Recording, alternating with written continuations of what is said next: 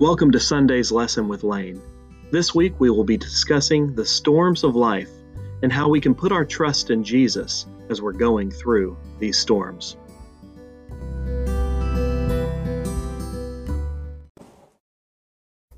Good morning, church family. I am so glad you joined us this morning, and we are definitely going to go through storms in our life.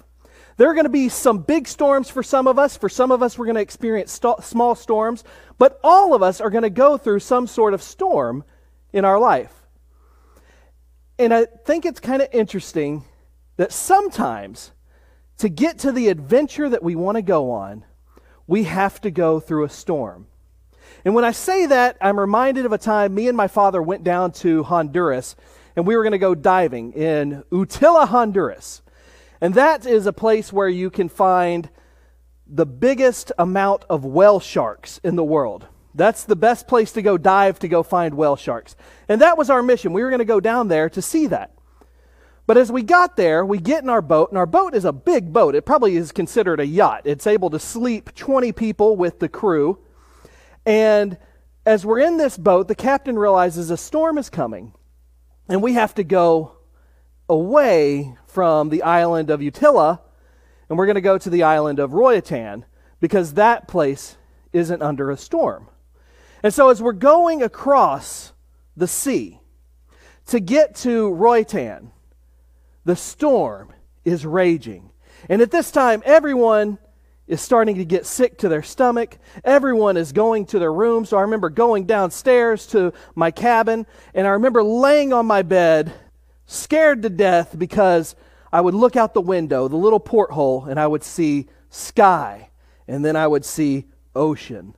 Sky, ocean, as the boat is rocking back and forth. And I'm laying on my mattress, and it's just hitting the wall and back and forth. It was a crazy storm. And this boat that I thought was really big started to get smaller and smaller. And I realized I became more and more vulnerable. Luckily, we get to the other side. We started diving, and then there's a lot more to the story that we're not going to get into today, maybe another day. But sometimes to get to our adventure, we got to go through storms. And you know, Jesus understands that sometimes to get to our adventure of life, we have to go through storms. But He wants us to realize that He is always in control of the storms in our life. And so today we're going to talk about one of the more incredible stories about Jesus. And that's a story where He walks on water. And 3 of the 4 gospel writers tell this story. Matthew, Mark, and John all tell the story of Jesus walking across water. And He's doing it in the middle of a storm. So let's start in Matthew chapter 14. And we're going to bounce between Matthew and John's account because both of them have some pretty interesting things to say in this. So Matthew chapter 14, verse 22, it says, "Immediately after this, Jesus made His disciples get back into the boat and cross to the other side of the lake, while He sent the people home. Afterwards, He went up to the hills by Himself to pray. Night fell, and He was there alone." So when I read this story, first off, we're gonna have to put it in context of what has just happened. Who did Jesus send home? Well, first, if you look right before it, He just fed the 5,000 people. And He fed them out of the 5 loaves and 2 fish. And it was an incredible miracle. So after the disciples gathered up all the stuff, Jesus hurriedly, as Matthew kind of puts it, and says, "Y'all go to the other side. I'll meet you later." Why did Jesus send His disciples to the other side of the sea? Why didn't He go there with them? Well, you might be thinking, well, maybe it was because He needed to pray. Maybe it was time that He could spend alone with God, and that might be one of the reasons that He did that. But I think John, in his account of feeding the 5,000, gives a little bit more context to it. So if you go to John chapter 6, verse 14 through 15, it says, "After the people saw the sign Jesus performed, they began to say, 'Surely this is the prophet that's come into the world.' Jesus, knowing that they intended to come and make him king by force, withdrew again to a mountain by himself.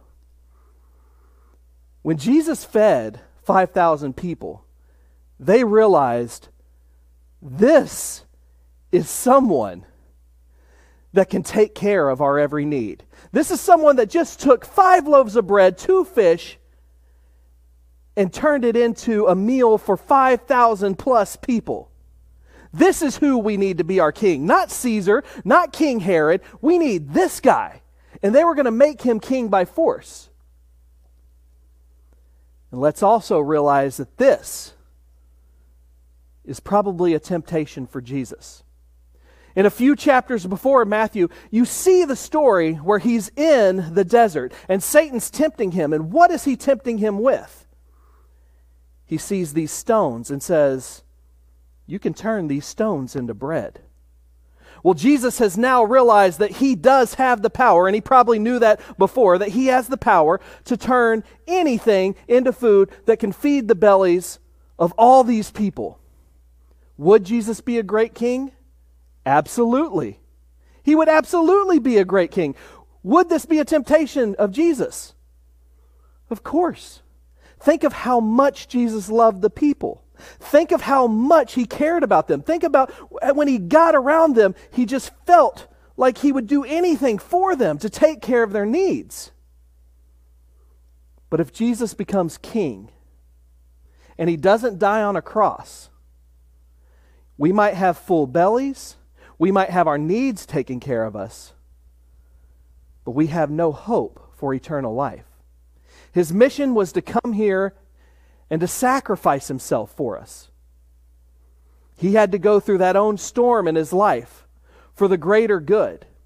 And I think at this moment, he knows his disciples will probably get wrapped up into it as well. And so he sends his disciples away, sends them away, disperses the crowd, and goes and prays that God gives him the strength to continue the mission that he needs to keep. You see, sometimes we might need God to send us away. And right now we might be thinking, and that's something that I think of is should we just trust that everything's going to be okay and us all just be in this auditorium together, because that's what I would want, and I know that's what so many of you would want. But maybe God is sending us away for a little bit to do something that we couldn't do by meeting here every Sunday morning. And I hope it doesn't last long, but I think we can learn by being away right now. One little bitty example that I think is kind of neat, if you watched Facebook with us, if you joined in worship with us on Easter Sunday, typically, whenever we have these live streams, and you can see it right now if you're live streaming, there's little emoticons or emojis that have little thumbs up or hearts or whatever, and you can push those whenever you like a song that was sung, or if you like a point that was said in the sermon, or you like a prayer, you can just say, I like that, by clicking a little thumbs up or a little heart. But on Easter Sunday, Facebook had all these other emojis. One emoji was a hallelujah emoji, and then an amen emoji, and then a prayer hands going up emoji. And I thought, that's interesting, because the guy who created Facebook, at least a couple of years ago, didn't even believe in God. And now, while he says religion is starting to become more of his life, well, maybe we're having an influence on people that don't believe in God. But I know right now we are using this type of medium to reach so many people. At all hours of the day, you can click through and you can find people doing sermons and talking about Jesus Christ. And there's a lot of bad stuff out there too. But at a time when people are looking for hope, I guarantee the word of Jesus Christ is being proclaimed. And how awesome is that? And maybe this is what we needed to get the word out to people that hadn't heard it. Let's go to John chapter 6. And we're going to go to his part of the retelling of walking on water. In chapter 6, verse 16, it says, "That evening, his disciples went down to the shore and to wait for him. But as darkness fell, and Jesus still hadn't come back, they got in the boat and headed out across the lake towards Capernaum.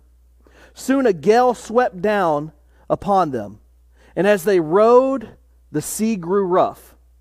And they were in there and rowing about 3 to 4 miles. Right after the food was gathered up, the disciples get in the boat as Jesus told them to do, and they start rowing and rowing across the sea. And as they're rowing, a storm comes up. And they'd been rowing, they said, probably they got about 4 miles. And at the max, it's about 6 miles across from where they want to go. But it's 3 in the morning, I assume, right as they left. It might have been right at sundown. And as they left, several hours have gone by. It's 3 in the morning, and the waves are starting to billow. And the wind is blowing. They're getting nowhere. They're making no headway. And I'm sure at this moment they're thinking, where is Jesus? We're in the middle of this storm and He sent us away. Why isn't He with us? You see, in your life right now, you might be thinking, what is going on? Some of you don't even know what day it is most days. I hear that over and over. Oh, it's Wednesday, or oh, I didn't realize that today was Saturday. Right? There's so many times in our life where we don't even know what day it is, and we get set in this routine. Let me tell you, Christ gives us the direction we need in life. Christ gives us the purpose we need in life. And if we are not with Christ, if we're like His disciples and we're just rowing and rowing and rowing, if we're just going about life and we're not trying to serve our God, it starts to lose meaning. It starts to lose purpose. And we start wondering, what is this life all about? You see, we need Christ with us in the boat. Let's go back to Matthew chapter 14. And in Matthew chapter 14, verse 25, it says, it was about 3 o'clock in the morning, and Jesus came to them walking on the water. When the disciples saw Him, they screamed in terror, thinking He was a ghost. The person that they need is Jesus Christ. And Jesus is walking up close to them. But they're so scared of all the surroundings, they don't even recognize Jesus. They think it's a ghost. And if we're going to give them to their credit, it is a little bit strange for a man to be walking on water. That's not a normal thing for a man to do, but we got to remember this is not a normal man. This man that's walking on water is the creator of all things, the creator of all nature, the creator of all human beings, and nature bows down to this man, Jesus Christ. And so they're scared when they see Him. And we sometimes get scared when the world around us is in the middle of a storm. And instead of crying out to Him, come and save us at the time, or instead of going to God and say, help me, we don't think there is any help. We just get more scared and say it's a ghost, right? But I love the words Jesus tells them right here. As they're scared, in verse 27 it says, but Jesus spoke to them at once. It's all right, He says. I'm here. Don't be afraid. It's all right. I'm here. Don't be afraid. Your version might say, take courage. It is I. Don't be afraid. Or it might say, take heart. It is I. Don't be afraid.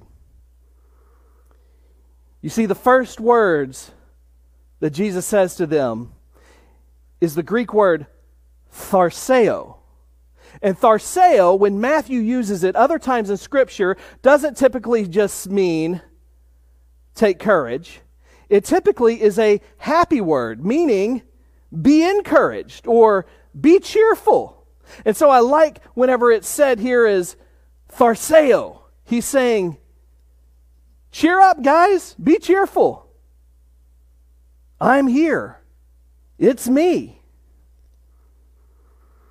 What do they have to be cheerful about? They're in the middle of this storm. What could you be happy about whenever everything around you is going a little crazy? Well, here's some good news. He says, it is I. But the correct translation, the most direct translation, and your translation typically will say, it is I, but the New Living Translation, which I'm reading right here, says, I am here. And typically the New Living Translation isn't a word-for-word exact translation. A lot of times it's a thought-for-thought translation, so it reads real easy. So I started looking at that. It said, I am here. So I start looking into what is the actual translation, and the translation are these two words. Ego, eimi. Ego, eimi. And what you will see, what those words mean is, I am. If you want some good reading, Beverly Stenglin did a great little series on the 7 I ams in the book of John. And so go to our Facebook and read those, because those are really good. And that's one of the things that a lot of theologians come up with is John's 7 I ams. But what's funny is this isn't included because they translate it into it is I.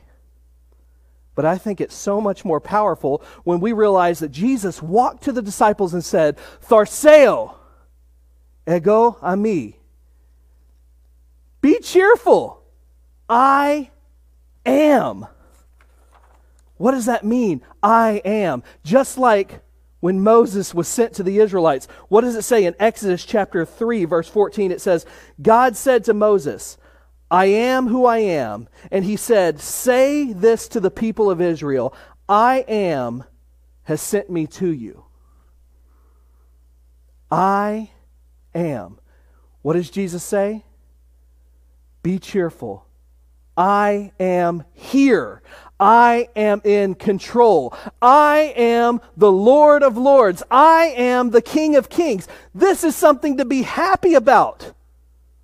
So he ends it, don't be afraid. Be cheerful. I am everything your heart could ever desire. I am here to save you. How awesome is that?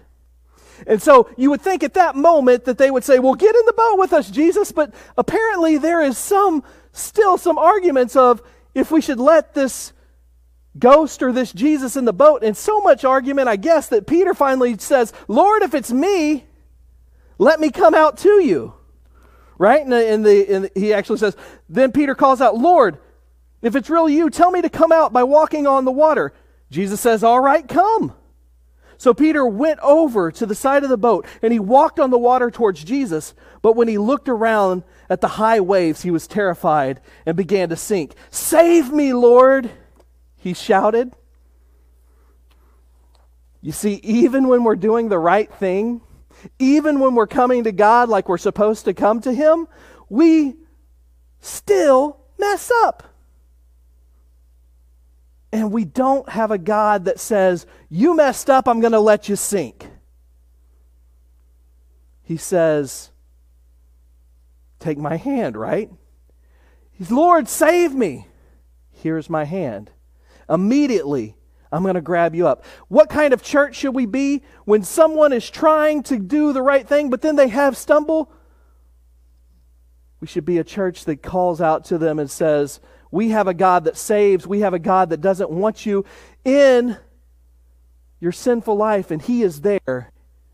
He's there and He's forgiving, and He wants to bring you back up out of the water for Him. Jesus says in here, He says, "You of little faith, why did you doubt?" And we might be thinking, that's kind of harsh of Jesus to say that to Peter, who was the only one that got out of the boat. And obviously he would be a little scared. But He had big plans for Peter, and He wants Peter to know at all times, through all storms, no matter the situation, we can trust Him.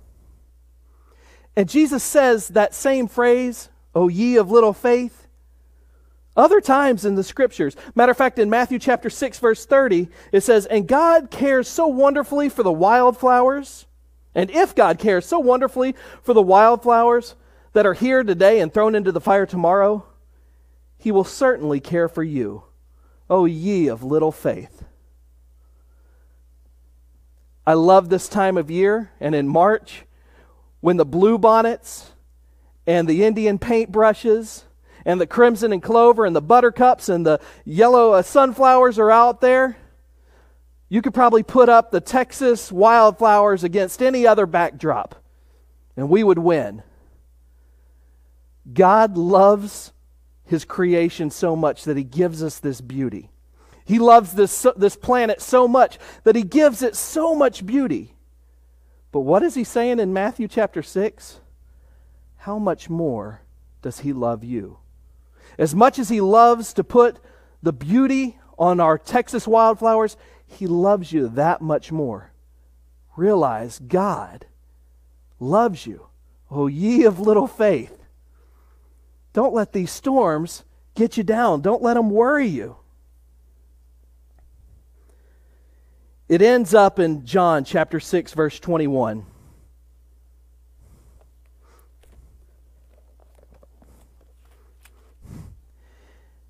It says, "Then they were willing to let Him in."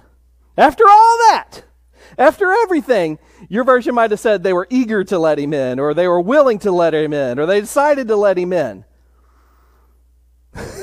They had to see so much, and finally, they were willing to let Him in. And I love how John says this, "And immediately the boat arrived at its destination." When we finally let Jesus in our lives, when we finally let Him back in the boat where He's supposed to be, where we're going in our lives, when we finally decide to do that, we go where we need to be. And that's the message that we hear. Jesus wants to be part of your life. Jesus wants to be the one that gives you this direction. Jesus wants to be your Savior. And Jesus wants you to realize that this is great news. Tharseo. Cheer up. Be cheerful. Be encouraged. Ego eimi. I am. I am your Savior. I am here. I am your Creator. I am the King of Kings. I am the Lord of Lords. And I am here for you. Do you need to be saved by Jesus Christ? You can be saved today. We can baptize you into His name. Your sins can be washed away, and you can raise a new person in Him. Or maybe you're just a disciple that maybe has lost a little bit of your faith, and you're rowing and you're going nowhere. Jesus doesn't want you to go nowhere in life. He wants you to be cheered up. He wants you to be encouraged, and He wants you to let Him in your boat. Let's take our boats in this storm with Jesus. Let's keep Jesus in our life. And when we do that, we'll get to where we need to be. Let's pray. Dear Heavenly Father, we thank You so much for loving us and caring for us. And God, we pray that You will help us to always remember that You are in control. No matter what the storm, no matter what's going on in our life, You are there for us. And Your hand is reached out to save us. And You want us to take notice. We want us to be encouraged to know that You bring us the good news of salvation. Father, help us to let You in our boat. Father, help us to go in our life with You. Help us to serve like You want us to serve. And help give us meaning in our life. We pray all these things in Your Son's name. Amen.